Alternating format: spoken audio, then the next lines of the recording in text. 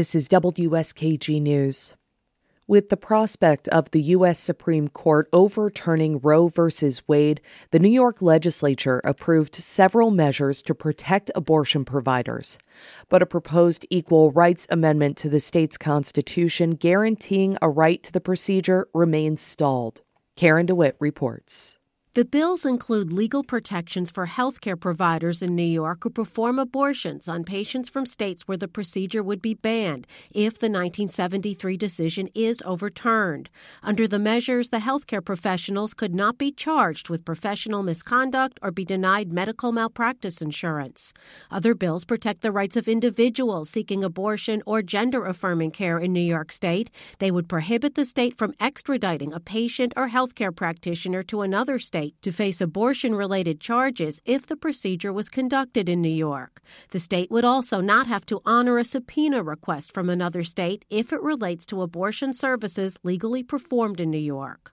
Last month, a U.S. Supreme Court draft opinion that would overrule Roe was leaked. Senate Majority Leader Andrea Stewart Cousins calls it a five-alarm fire. As we count down the remaining days of session, we are viscerally reminded that there is no end to the fight for our rights. In light of the horrific rollbacks, the inaction on a federal level, New York must once again take up the mantle and lead where other levels of government have failed. The measures, which were also approved in the state assembly, come with funding for people from other states where the procedure is banned to travel to New York. In some cases, plane fare, gas money, lodging, and other related expenses would be paid for by the state.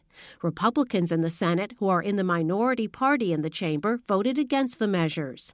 Senator Phil Boyle, a Republican who represents portions of Long Island, says while most of his constituents likely support the right to have an abortion, they might not back the idea of their taxes paying for people from other states to have the procedure. He says Governor Hochul has already directed that $35 million of taxpayer money be used to support abortion care clinics, including travel and health care services for out-of-state patients. You do a poll in your district, I don't know, vast majority of New Yorkers are probably going to be pro-choice. But then ask them, do you want to use your taxpayer money for pay for abortions for women who travel to New York State if Roe v. Wade is overturned to receive those abortions?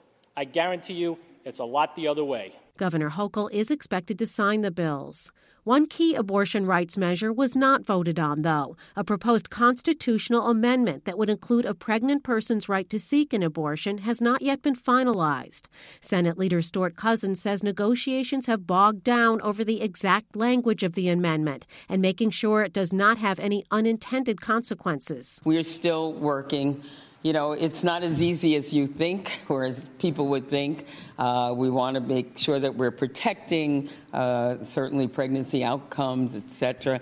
And in making sure we're protecting, we have to make sure that we are not disadvantaging others while we're trying to protect more. The Senate leader is not ruling out a return to the Capitol later in the summer to approve the amendment. If the measure is not passed by the end of the 2022 calendar year, then it could not go before voters until at least 2025.